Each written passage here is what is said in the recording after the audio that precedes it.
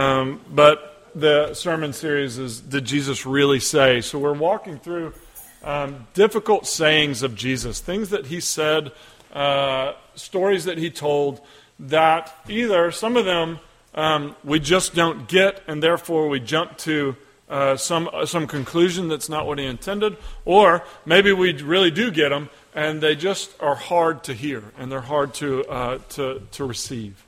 So that's what we're doing, which means it's a lot of fun, but a big challenge.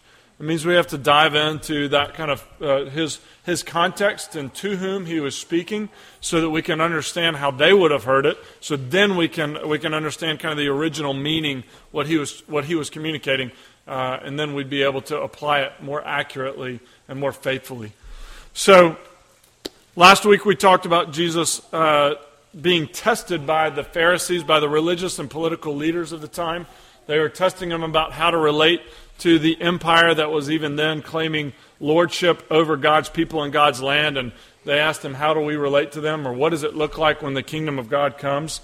And they asked him that by saying, should we pay taxes to Caesar?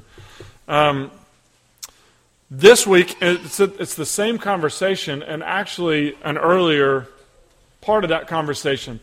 If you remember from last week, Jesus has just, this is at the end of his earthly ministry. He has just ridden into Jerusalem on the back of a donkey, and that's symbolic language. Again, we have to kind of get into that first century. He's saying, I am the king of all of this place.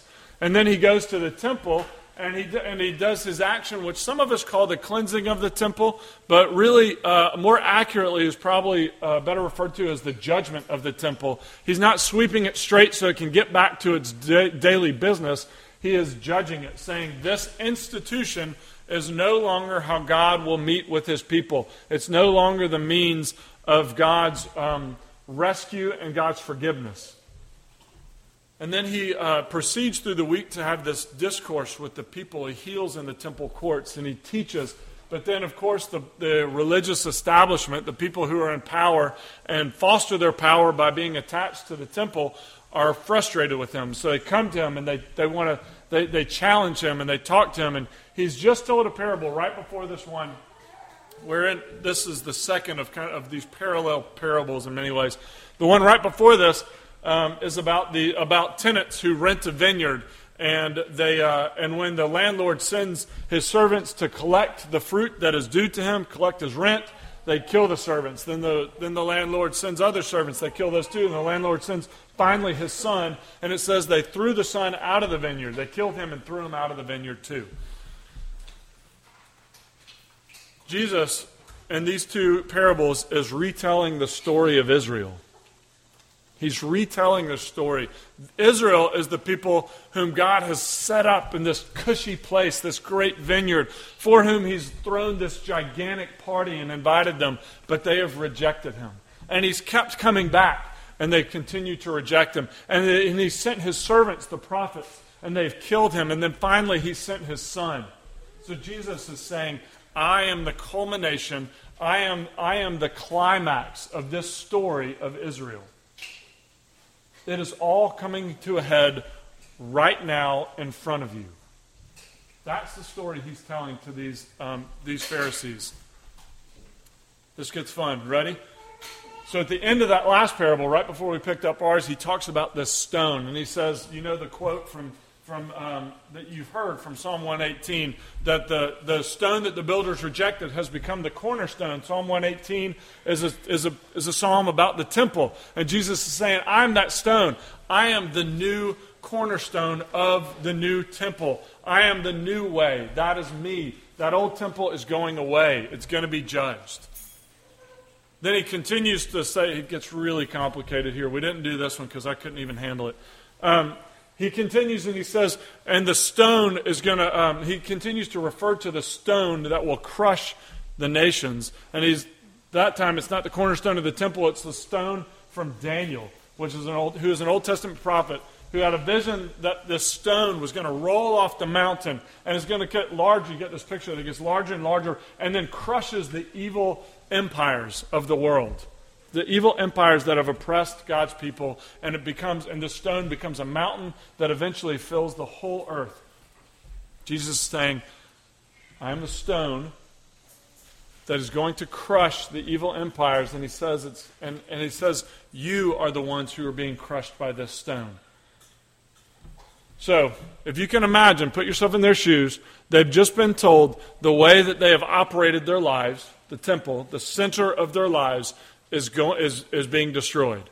Not only that you, in the way you've gone about connecting with your God and the way you've gone about expressing your faith, you have become an evil empire parallel to the Babylonians who destroyed the first temple and carried God's people off into exile in awful ways, and parallel to the Romans who are even now claiming dominion over an evil dominion over God's people and God's land. He's saying you Pharisees are the evil empire. It'd be like hearing that you're one of Darth Vader's cronies, that you're not actually part of the rebel alliance with Luke and Han and Leia. That'd be bad news, right? Like, that'd be hard to hear. You'd be like, come on, man. They plot to, not surprisingly, they're going to plot to kill him and arrest him. But then he goes on, like he's not done. He just keeps on pouring it on. And he tells the parable that we're looking at today. And again, he's giving Israel's story again. God graciously invites. They reject. He comes back and invites again. They kill the servants and mistreat them. But then God, this king, destroys their cities and burns them to the ground. Jesus is acting as a prophet now, prophesying the future in which Jerusalem is going to be destroyed in the year 70 A.D. You've heard of the Wailing Wall in Jerusalem, maybe? That is the last wall of this temple that Jesus is even now teaching and talking in. That temple was destroyed in 70 A.D. by the Romans, and all of Jerusalem was burned. And that Wailing Wall is all that's left, and so Orthodox Jews now go there and wail for the non-existent temple that they wish would come back. So Jesus is proclaiming the end of all of this and the judgment of this. And he's showing that he is the climax and the turning point. That now it's not the nobles who are being invited to the feast, but it's everywhere, everybody on the streets, the good and the bad. Okay? Long setup, but that's where we are in our story. That's where we are. That is the situation into which this parable is being told. So, 3 things that I'll have to go very quickly now because of the long intro. 3 things. God is accepting, the invitation is insulting, and the party is expensive. God is accepting, the invitation is insulting, and the party is expensive. To understand this story, most of us want to jump into the judgment part. What about this king who burns stuff and throws and ties people up? Let's talk about that. But in order to understand that, in order to really address that, you have to see who this God is first and what he has already done. You see, the point of these judgment parables is that nobody is kicked out who is not already first in. So the king sends invitations, presumably to the nobles, to those who would be invited to the wedding banquet of the son of the king. And it's not mentioned here, but you've got to assume that he sent some kind of written invitation or some sort of invitation beforehand, right? Nobody throws a wedding party and then just says on the day of, at the moment when everything is ready, that you guys should come now. So he sends an invitation ahead of time. One invitation. The second time he goes out and he says, nobody's here. He sends his servants out and they go and they say, it's ready, come on. Second invitation, nobody comes. And then the third invitation, I love this one. He says to them, he doesn't just say, what are you doing? Get over here. Don't you know that I'm going to get mad? He doesn't do that. He says, tell those who have been invited that I've prepared my dinner. My oxen and fattened cattle have been butchered and everything is ready. Come to the wedding banquet. He doesn't use threats. He paints a beautiful picture for his guests. He's already been rejected twice. Twice he's been told, no thank you. But he But he comes to them again in gentleness, and he woos them. He's wooing them. He's enticing them. This is an accepting God. And only then, only after all of those rejections, does he take action that we would consider judgment. And then then he goes out from there, and he sends his servants out into the roads. And he says, invite anyone. And they do. And it says the wedding banquet was filled with the good and the bad. This is a wedding banquet that people are coming to, and they're not the nobles. They're not they're not related to the royalty. These are people that eat with their hands and blow their nose on the tablecloth. These are people that look like pigs and smell twice as bad. These are people who don't have wedding clothes, who certainly don't have the manners that so as to not offend anybody at a feast like this. These are people who are a mess. They're a mess. And he invites them in. And because they're the good and the bad, they're the poor, he provides them clothes. He gives them the appropriate wedding garments to participate in his party.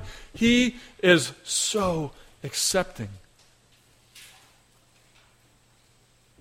Just before this, in this same conversation, Jesus is condemning again these same Pharisees and saying, you have not received God's invitation, but you know who has?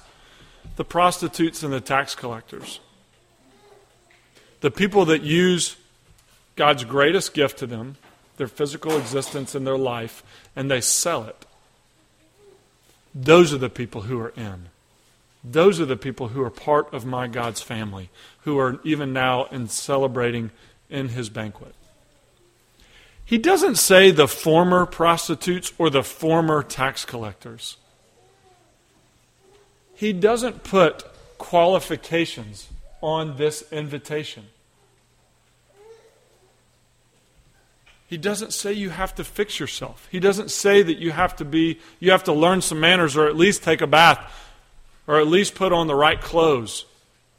There are no qualifications to this invitation. There are no qualifications to this invitation. And because of that, the invitation is insulting. God is accepting, but the invitation is insulting. I'm a person, I've realized recently, who is slow to say thank you. I could give you a lot of examples. I don't like saying thank you. I don't like it. My aunt, a number of years ago, I was still a grown man, so this is inexcusable.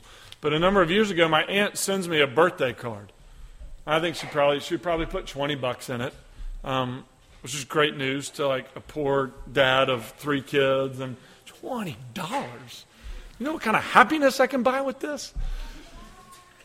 So a week goes by, maybe 10 days, and I get a call from my aunt. Hey, Aunt Sarah Lee. She says, hey, I just wanted to make sure you got that the birthday card I sent you. Did you get that? Oh, yeah, I got it. It's okay, just wanted to make sure it didn't get lost in the mail or anything. No, it didn't get lost in the mail. I've got it. I have got it. You see, I didn't call my aunt or write her a thank you note. I didn't express gratitude to her. You might say, you probably just forget. Well, I'll tell you one thing I didn't forget. I didn't forget to spend that money. But somehow I conveniently forgot to offer gratitude to my aunt. Saying thank you is hard for me. There are a lot of reasons to not say thank you. One of them is, does this mean that we have to be friends? When you say thank you, you're essentially saying, like that's something it's got to be on the table. They've just given you something. When you acknowledge it, you're acknowledging there's some kind of debt between you. They gave you something, and now they don't have it anymore. If it was money, or even if it was just time, they've given something of themselves, and now maybe there's a debt that you don't want to pay or you're unable to pay. So being grateful is tough. You also have to ask, does this mean you're bigger than me? Does this mean you're better than me? when you acknowledge, when you express gratitude, when you receive a gift like that and express gratitude, and the way this parable is talking about, you have to acknowledge, like, somehow you're bigger, you're above me. You disadvantaged yourself to my advantage. And you have to see yourself as a little bit smaller. You have to see yourself not as this independent and strong, capable, powerful individual. You have to see yourself as somebody who is dependent, somebody who receives.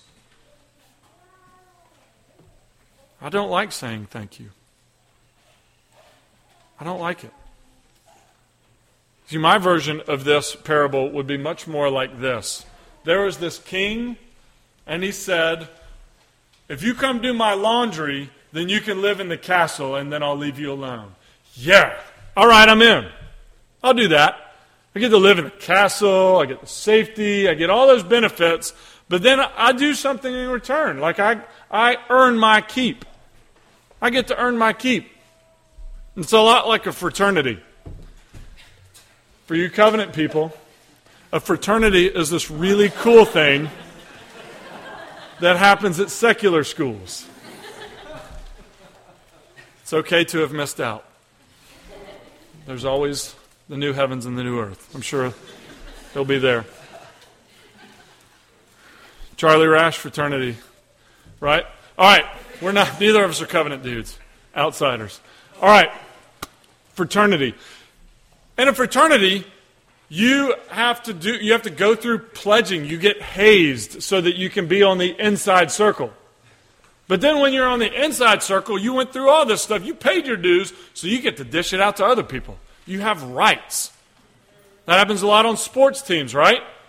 The freshmen get hazed. They have to go get the water. They have to clean up after practice. But then when you're junior and senior, you don't got to get the water anymore. Somebody else does that. You have rights. You pay your dues, and then you've got rights. That's my version of this parable. I would much rather be like that. And then Jesus is saying, you didn't pay your dues. You didn't do enough. So you're out. That's judgment. That is not what he is saying. He says, you didn't accept the limitless invitation. And that's why you're out. You see, I want to have my rights. I think that's hard about accepting an invitation like this. In order to accept this invitation, you have to stand up, raise your hand, and say, I am a charity case. I am helpless and hopeless. I do not belong at that party. There is nothing that I have done that has earned my place at that party. It has all been given to me, and I am smaller. I am lower. I am dependent. You remember, he's speaking to the religious leaders who have spent their entire lives building their record, trying to do all the things that are right so that they can be on the inside. No wonder it's so insulting to them and so insulting to us. But receiving help, when you can graciously receive it, that's good news, isn't it? You know, Roger Maris, many of you guys know who this is. He broke the Major League Baseball home run record in 1961. He hit 61 home runs that year. But the commissioner of baseball wanted to either adjust the record or somehow put an asterisk beside it. Because Babe Ruth had the previous record of 60 home runs in one year, and he did that in a 154-game schedule. Previously, there was 150. That's a lot of baseball games, by the way. 154 games, Babe Ruth hit 60 home runs. Roger Maris, by that time, they expanded the season to 162 games. So he had that many more games to hit his home runs. So he wanted to put an asterisk beside the record, beside the number 61, asterisk, footnote. It really wasn't as good as Babe Ruth. It really wasn't all that. I mean, it was okay and good, but it wasn't that good. He wanted to modify the enjoyment of that record. And that's what we do when we accept things without gratitude. Right? I went to go spend my aunt's money that she sent me for my birthday, but I have to be thinking, a number of things. One, I have to be thinking, I'm probably good enough to deserve this anyways. So I have to do that like kind of mental gymnastics.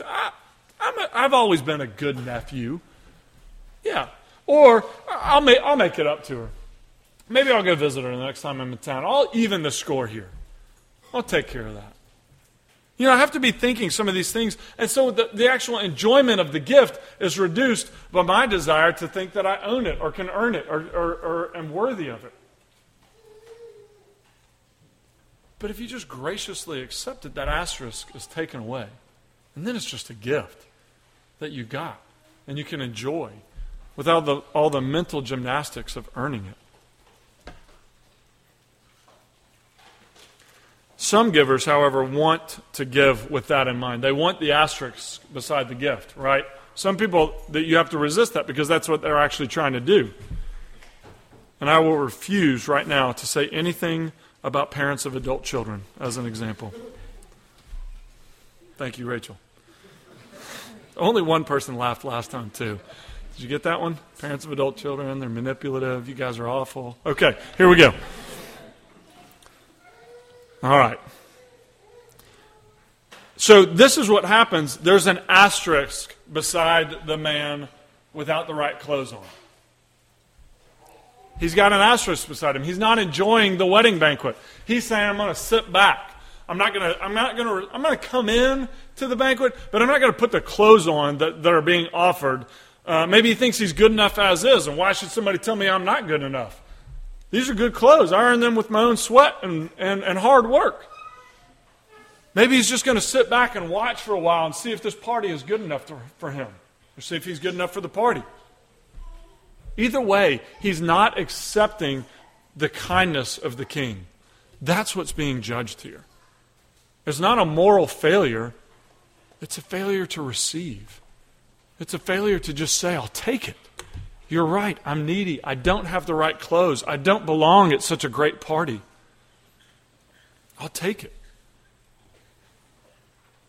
You know, if he had said, you get the sense with this king and how gracious he is, that if this guy had said anything, if he had said anything, the king would have made it okay. He would have interacted with him. He would have dealt with him. But he says nothing. He makes no relational move, positive or negative, towards this king. He wants the blessings without the relationship. He doesn't want to receive it all. So the invitation is insulting. God is accepting, but the invitation is insulting. And lastly, almost lastly, the party is expensive. The party is expensive. You know, some people we all like to question, why does there have to be judgment at all? Why can't this king just let them go their merry way? Why don't he just leave them alone? You know, it's interesting to note that we're the ones with that problem. The problem with what this king did does not exist in this original context. In the parable before this, when that I talked about the vineyard and the winepress, and they kill those servants and kill the son and throw him out of the vineyard. And Jesus turns the question onto his hearers and says, what do you think that king is going to do? And they say to him, he will put those wretches to a miserable death. They've got no problem with justice. They've got no problem with the scales being leveled. It's been said before that if you live in a land soaked in the blood of your relatives, where you've seen your land seized and all your possessions taken at the whim of a tyrant, where you've seen your wives and your daughters abused, you're not going to be one of these people who believes in an all-accepting God, because you couldn't live with that. You have to believe in a God who evens the scales at the end of all things, who sets things to rights. We're the ones with this problem. So we say, why can't he just be accepting? Why can't he just let me be who I am? I think the obvious question, or maybe the not so obvious question after that, is, what does it cost this God to love you? Well, the answer is, Judah, well, nothing. Nothing. It doesn't cost him anything. Why would it? Well, let's turn that same question on your best friend or your spouse. What does it cost that person to be in a relationship with you? See, in every relationship, there's tears, and there's passion, there's forgiveness, there's interaction, because that's a relationship. If you're going to say that your friend, your best friend, your spouse, it costs them nothing to be in a relationship with you, my next question to you is, how lonely are you? Because it means you're not in a real relationship if there is no cost associated to being near you. So the question we ask of a fully accepting God is, what does it cost you to be this accepting? You know, the king in this parable had to put up with stinky people. He had to put up with bad manners. But the answer is more full than that. In this parable, it's at the last week of Jesus' life. He is on his way to the cross. He has carefully orchestrated this week of his life. He has done all these things on purpose to drive towards what he knows is coming, his death and his resurrection. And we have to read this parable in that light. And the parable gives us a hint. The one before it says they're going to take the son, kill him, and throw him outside of the vineyard. In this parable it says that the man who is judged is going to be put into outer darkness. Outside is a bad place to be if you live in the first century. There are no street lights. There is no police force. If you are outside the city, then you are very vulnerable. You are outside of protection. You are outside of provision. The walls of each of these cities all had walls around them so that they could be protected from the enemies outside of them. Being outside the city is a picture of judgment.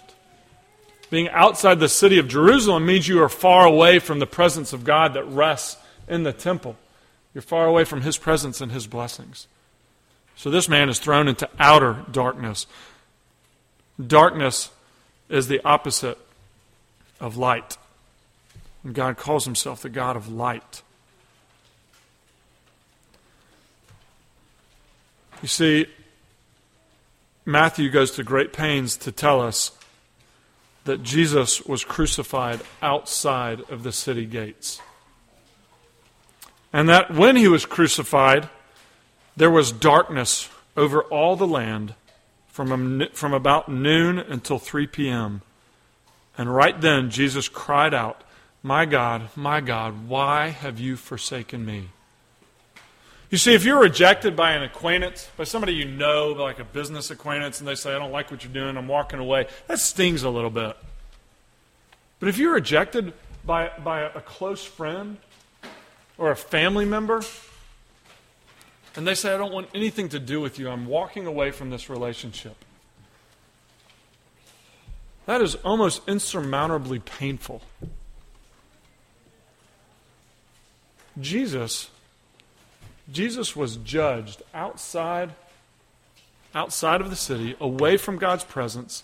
Darkness fell, and he cried out, my God, why have you rejected me?"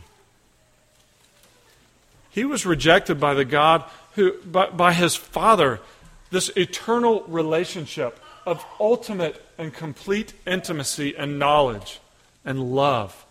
And at that moment, he received the rejection of his Father. Hell broke loose on Jesus' head so that he could offer that limitless invitation to you and me. That's what it means that we have an accepting God. That's how serious our refusal to accept this invitation is. That is what is at stake. God is accepting. The invitation is insulting, and the party is expensive.